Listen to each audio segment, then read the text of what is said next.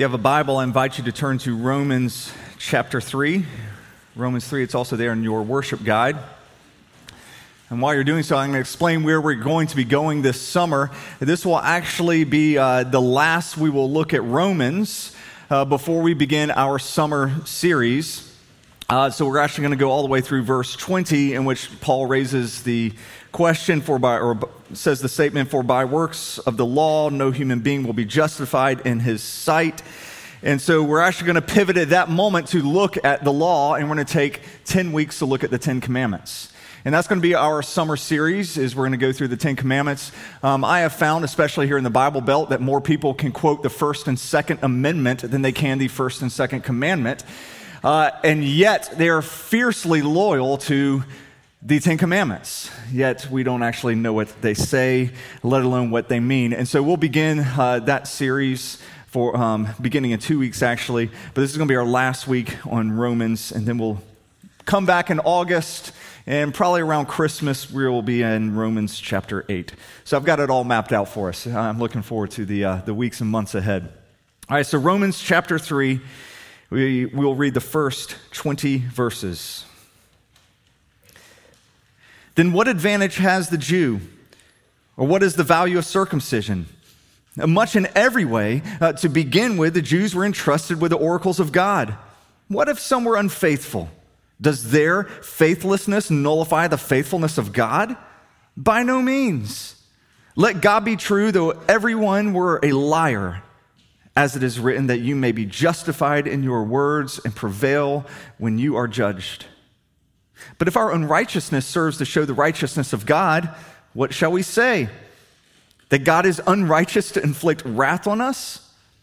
I speak in a human way. By no means. For then how could God judge the world? But if through my lie God's truth abounds to his glory, why am I still being condemned as a sinner? And why not do evil that good may come? As some people slanderously charge us with saying, their condemnation is just. What then? Are we Jews any better off? Not at all. For we have already charged that all, both Jews and Greeks, are under sin, as it is written, none is righteous, no, not one. No one understands. No one seeks for God. All have turned aside. Together they have become worthless. No one does good, not even one. Their throat is an open grave. They use their tongues to deceive. The venom of asp is under their lips. Their mouth is full of curses and bitterness. Their feet are swift to shed blood, and their paths are ruin and misery, and the way of peace they have not known. There is no fear of God before their eyes. Now we know that whatever the law says, it speaks to those who are under the law, so that every mouth may be stopped, and the whole world may be held accountable to God. For by works of the law, no human being will be justified in his sight, since through the law comes knowledge of sin." This is the word of the Lord. Pray with me. Father, I pray that you would bring conviction and clarity to this text, that you would open up our hearts to receive your word, that we would hear you speaking gently to us. Lord, those who need to be comforted, may you comfort them. Those who need to be convicted, may you convict them. But have your way in our midst. May my words fall to the ground and blow away and not be remembered anymore. But Lord, may your words remain and may they change us. And we pray this in the strong name of Jesus. Amen. All right, so for the last 2 chapters, Paul has systematically been building his case against humanity. Before Paul ever gets to the good news in Romans 3, he's got to first give us all of the bad news. He needs to prove that we actually all need to be saved. And so he's got to talk about sin. For the last month, I keep running into the same guy at O. Henry's. Every week I go to O. Henry's, and I keep running into the same guy. He's found out I'm a preacher, and he goes, "So what are you preaching on this week?" And I go, "Sin." Next week, he's like, so what are you preaching on this week? Sin. That's been my answer for like 5 or 6 weeks in a row. And this last time he just wagged his head. And I was like, I get it. I get it. We're sinful. Paul is just kind of pounding it in us, isn't he? We have been beaten down over the last 4 or 5 weeks. Paul has shown us how nature, our very conscience, our own words, the law of God, all of those things reveal our sinfulness. And now finally he's going to tell us what God himself says about our condition. And it's going to be devastating. Paul has been building this airtight case against the sinfulness of humanity. In chapters 1 and 2, he presented as evidence against us nature, our conscience, our own words, the law of God. And now this is essentially his closing argument. God himself is going to come up and testify against us. But before God does this, before Paul does all of these Old Testament quotes, in verses 1 through 8, he quickly has to address a few questions that he anticipates us having. Now, he's just going to touch on these questions. They're complicated philosophical questions. He's actually going to go in much greater detail in chapters 9 through 11 addressing these. But it's almost like he knows these are percolating in our minds now, and so he just touches on it before he gets to what he really wants to be talking about, beginning in verse 9. But he knows that this is likely a question some of us are having. We're wondering, well, is there any advantage at all to, maybe the way that I grew up? Was there any advantage to the Jews being circumcised? Was there any advantage to me being baptized, joining a church, being catechized? What's the advantage of any of those things if none of those things save you? Some of you, and by you I mean me, are paying a whole lot of money for your kids to go to a private Christian education. Why? Why in the world would I do that if Paul is telling us that those things don't save anyone? Now, if you've been having these questions, like I've been having these questions, take comfort. That means you're tracking with Paul, okay? That means you're actually understanding where he is in Romans correctly because he is anticipating this question. And so he answers, he says, well, yes, of course those things are great. Of course those things are good. You learn the Bible through all of those things. To which he then anticipates another question. Well, what good did that do, learning the Bible? The Jews largely rejected Jesus and they had the Bible. To which Paul says, well, their unfaithfulness only highlights God's faithfulness. To which he anticipates another question. Well, if that's the case, shouldn't we all just be unfaithful? Shouldn't we all just keep on sinning? We should just keep on sinning if it makes God look so great. And Paul essentially says, don't be stupid. That's the dumbest thing I've ever heard. Your judgment is deserved. And then he goes on. So that's the little philosophical arguments that Paul just does immediately. He just kind of wants to address quickly those questions, get them out of the way. Once again, he's going to deal with them in full much later. But he really wants to get to this closing argument here that we find in verses 9 through 21. He begins this closing argument by saying that the Jews and Greeks are under sin. It's an important term, under sin. Notice he doesn't say that they sin. That would have been true. They do sin. But instead, he actually says that we are under sin. And here he introduces this idea that sin is both an action and it is a power over us. When we sin essentially begins to take a life of its own, and it exerts power over us. Sin becomes like this cruel tyrant, crushing us, weighing us down, keeping us from walking upright. We are under it. Sin has become way more than just an evil action. It has taken a life of its own. And we are born into this. This is what the Bible calls our sin nature. One does not have the flu because one coughs. One coughs because one has the flu. Coughing is just a symptom of having the flu. And for us, lying, stealing, lusting, gossiping, cheating, doing acts of violence, all of those are symptoms of what really bothers us, which is a sick and sinful heart. That's our condition, and it's from the heart all of those things flow out. The theological word for this is total depravity. Humanity, men and women, are totally depraved. That does not mean that everybody is as bad as they could be. It's been misunderstood. It doesn't mean that we're as bad as we could be. It just means that everything we do is tainted somehow by sin. The Russian poet Turgenev, he said, "I don't know what the heart of a bad man is like, but I do know what the heart of a good man is like, and it is terrible." We are all under sin because our very hearts are sinful. All right, so Paul, he sets up all of these Old Testament texts that he's about to go through with that statement there, that we're all under sin. And now he's going to string together 6 Old Testament texts. He's going to quote from Isaiah, Jeremiah, Psalms, Proverbs. And he's going to use these to tell us what God himself says about our condition. So Paul, essentially, he's bringing God to the stand to testify against us.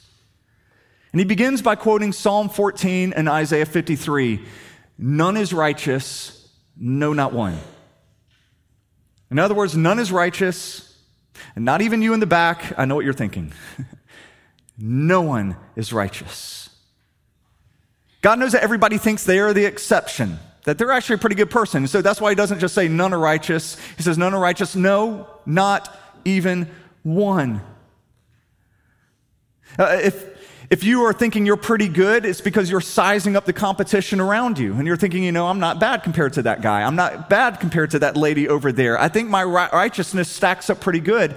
But your standard is not their righteousness. God doesn't grade on the curve. When I was in high school and I was in geometry class, my teacher, Mrs. Dahl, she said she was going to grade on the curve. And so when she did that, we're instantly all looking around, and we're like, oh, man, there's Scott. There's this guy, Scott, who was brilliant. It's like, the grade's pretty much going to be blown. And sure enough, every time, he just kept acing it. We started going to Scott, seeing how we could entice him. I wasn't a great student. I knew I didn't have a chance of doing well on the test. I had a better chance of bribing Scott to do poorly on the test. And so I would tell Scott, what do you need from me to tank this test? So imagine if you're in a class and the class is on righteousness and your teacher says, "I want to grade on the curve," and you're looking around like, okay, I think I stack up pretty well against these guys. And they're like, and we have a new person in the class today, Jesus. And you're like, oh. He sets the standard. We don't grade ourselves by one another. It's as if Jesus has come in the room. He is our standard for righteousness. And so none of us can stand before that. Everyone here has fallen short. Verse 11, we read, "No one understands." Man has lost his ability to even comprehend the things about God, to even know right or wrong, what it truly is, who God truly is. Paul writes about this in 1 Corinthians 2 when he says, "The natural person does not accept the things of the Spirit of God, for they are folly to him, and he is not able to understand them because they are spiritually discerned." Unless God himself, through his Spirit, gives you the ability to understand who he is, you cannot understand him. The word understand here, it's used elsewhere in Greek literature, actually to describe a rock. It's a great way of thinking of it. You can say whatever you want to a rock, but a rock can't comprehend or understand you. You can share the gospel to a rock, I can preach to a rock, but nothing is going to ever happen to that rock unless something miraculous happens. It's the same with preaching to a person. God's got to change a heart of stone into a heart of flesh to where we can actually understand who he is. Verse 11, we read, "No one seeks for God."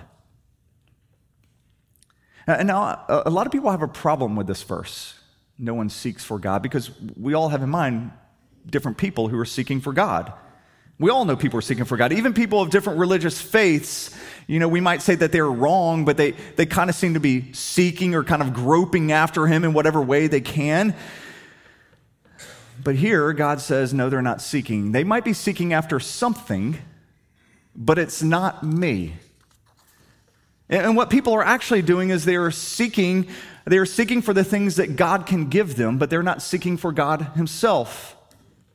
And so if you're empty inside, will you seek the fulfillment that God can give? You might be seeking a spiritual experience. You might be going through a time of crisis, and so you seek an answer to a prayer. You might seek God as a cure for your anxiety. You might seek him for some emotional healing due to some past trauma or abuse. You might seek God as a way of really just getting rid of all the guilt that you feel. And when you do those things, you're not actually seeking God. You're just seeking the things that God can give you. Apart from the Holy Spirit's work in your life, no one actually seeks God to know him, just to know him. We just want the things from him. In verse 12, we read, all have turned aside. Together they have become worthless. Turning aside here really is the sin. It's the sin that's behind all of the other sins. Turning aside is the thinking of this. God, I know that this is the path that you want me to go on. I clearly know this is the path, but I think I'm going to go in this direction. I think I found a better way. God, I know what you said about divorce, but I actually think my way is the better way. God, I know what you say about sex or sexuality. I hear you on that, but I think my way is the better way. I know what you said about generosity and how I'm to give away my money, but have you seen the stock market? It's a time to invest. Giving comes later. I know you want me to forgive, but I really think I need to hold on to this grudge. Turning aside from the way that God wants us to go, from the way, that is the sin. It's the sin that leads to all of those others, is when we think our way is the better way than God's. It's us wanting to rule our own lives. And God says, as a result of all of this, we have become worthless. Or perhaps your translation says useless. It's an interesting word. It's the word that's used to describe milk that is soured. I mean, what do you do with milk that is soured? There's not really anything you can do. I remember my mom, we were at I won't name the restaurant, and they gave us some coleslaw, and it was, it's got the milk in it, and it was sour. It was horribly soured. And instant, we just throw up. And my mom was so mad, she actually drove back, and she said, this is sour. And the person said, no, it's not. And she goes, eat it. She goes, I'm not going to eat it. She goes, eat it.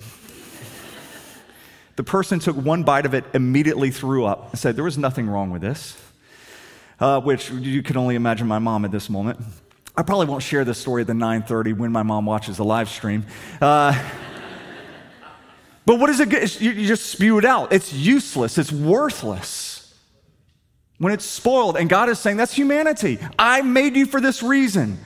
I made you to have dominion over all the earth. You were to reflect who I was. That's why I created you in my image, to be a reflection of who I am. And now you're worthless. You're not doing the very thing I created you to do. You are of absolutely no use to me. You're good for nothing.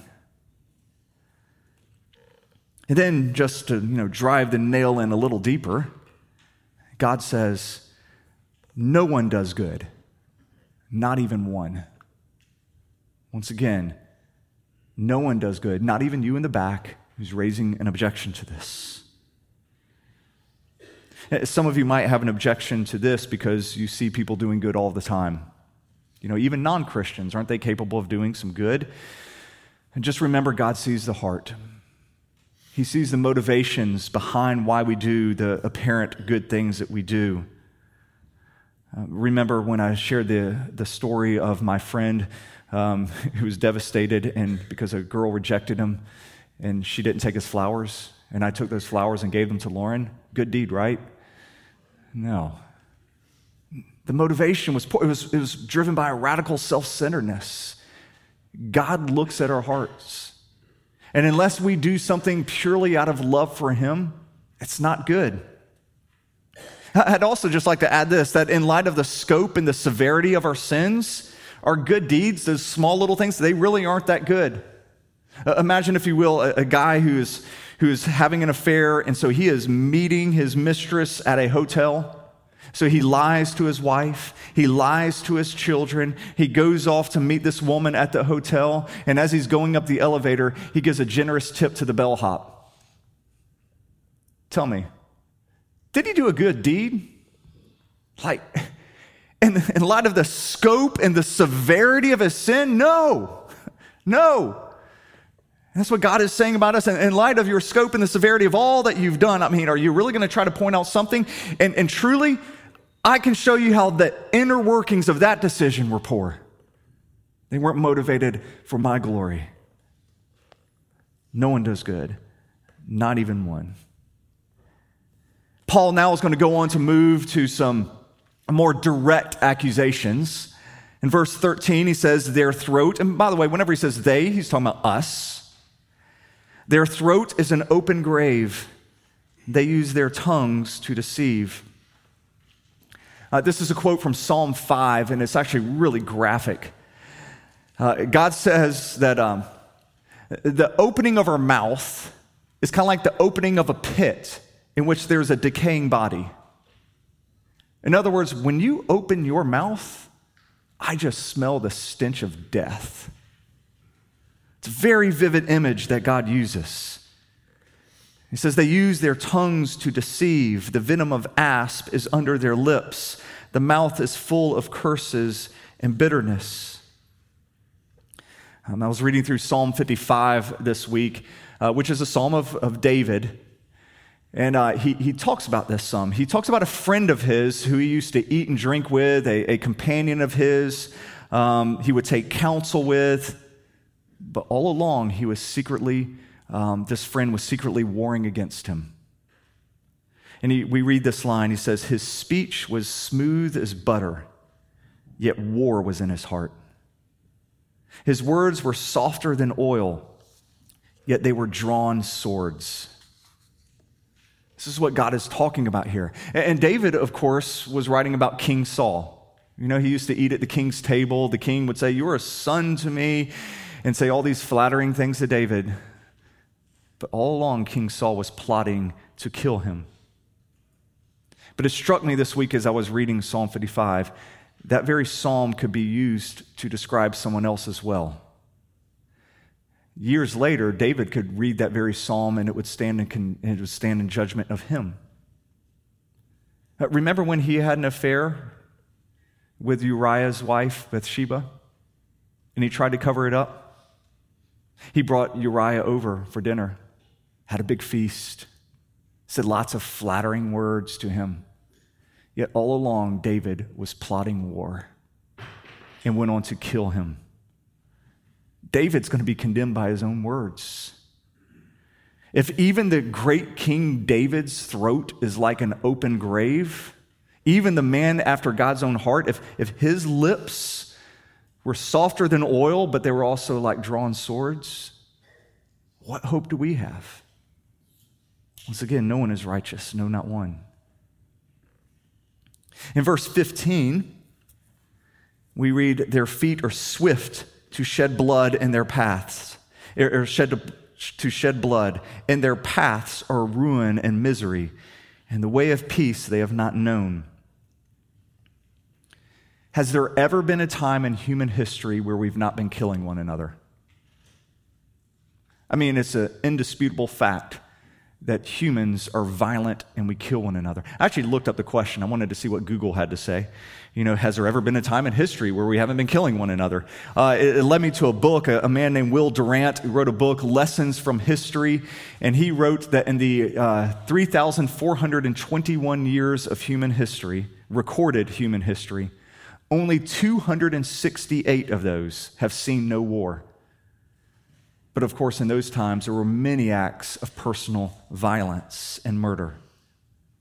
Humans are swift to shed blood. I've said this before, but if you are a parent of a 2- and 3-year-old, the only reason your child hasn't ripped your head off isn't due to some inherent kindness in them. It's because they lack the strength. That's it. I mean, have you seen a kid having a temper tantrum just writhing around in the ground? They're trying to turn into the Hulk. That is what they are trying to do to get that strength to tear you apart. It's in us. We spend all of our time as parents trying to get that out of children. No, don't hit. Don't take. Don't say those things, hurtful things. The violence is in us. And we are so quick to run towards it. We are quick to shed blood. Verse 18. There is no fear of God in their eyes. The lack of fear we have before God actually leads to all of these other sins that we've just looked at. We sin because we don't fear judgment. We don't fear God. Now, we still fear a lot of things. We might fear being called ignorant, or we might fear being called intolerant or judgmental. We might fear being called old-fashioned, but we don't fear God. We fear what others think about us, but we do not fear what God thinks about us.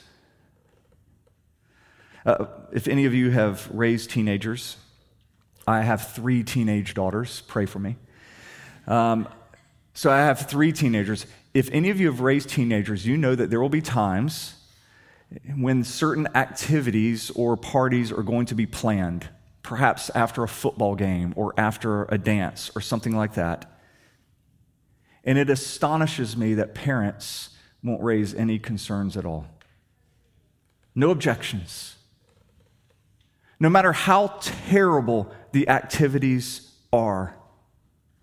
And the reason they will not raise any objections is because they fear their teenager, but they do not fear God. They fear the other parents and the judgment that might come from other parents, but they do not fear God. And so they just blindly go along with it. In Luke chapter 12, Jesus says this. He sets it up by saying, I tell you, my friends. First, you need to know you're my friends. Do not fear those who kill the body, and after that have nothing more that they can do. But I will warn you who to fear. Fear him who, after he has killed, has authority to cast you into hell. Yes, I tell you, fear him. Now in verse 19, Paul gives his summary statement to all of this. He says, now we know that whatever the law says, it speaks to those who are under the law, so that every mouth may be stopped and the whole world may be held accountable to God. For by works of the law, no human being will be justified in his sight, since through the law comes knowledge of sin. When Paul uses that line, says that every mouth will be stopped, the picture is of us being in the courtroom, and God has just laid out this devastating case against us. And now it's our turn to give a defense. And we open our mouths, but nothing can come out. I mean, what could we possibly say at this moment? I mean, we really have no defense. Nature has come out and testified against us. Our conscience has testified against us. God's law has testified against us. God's very own words has testified against us. God sitting in the stand testifying against us. What are we supposed to say? So we get up there and we open our mouth and we're like,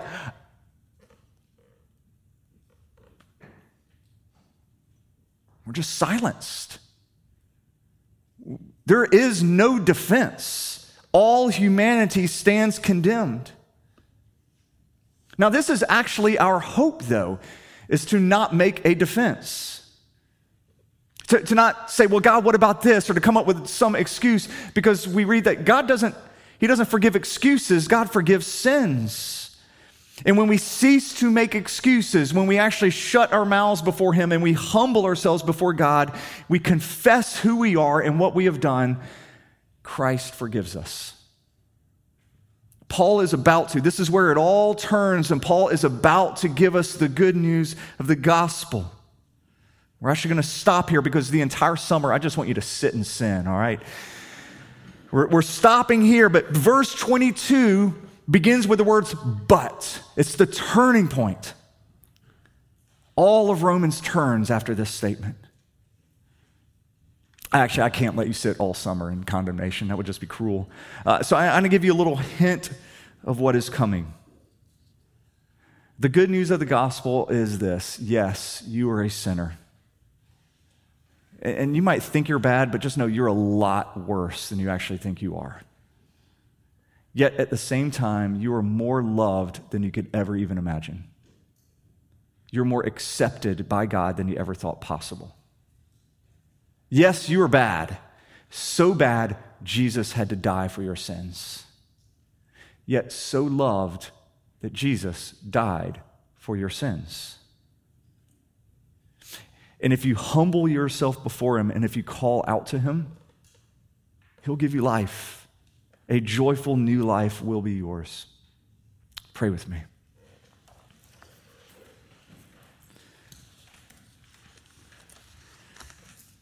Lord Jesus, I pray that when we think of the things we have done, we would humble ourselves.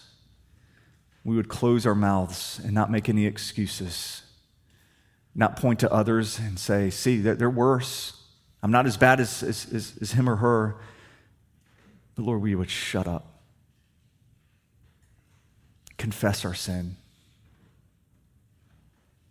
Ask for forgiveness. Jesus, you loved us so much that you gave your life for us. And you now offer us new life in you. And I pray we would reach out and grab hold of that. We love you and we pray this in your name. Amen.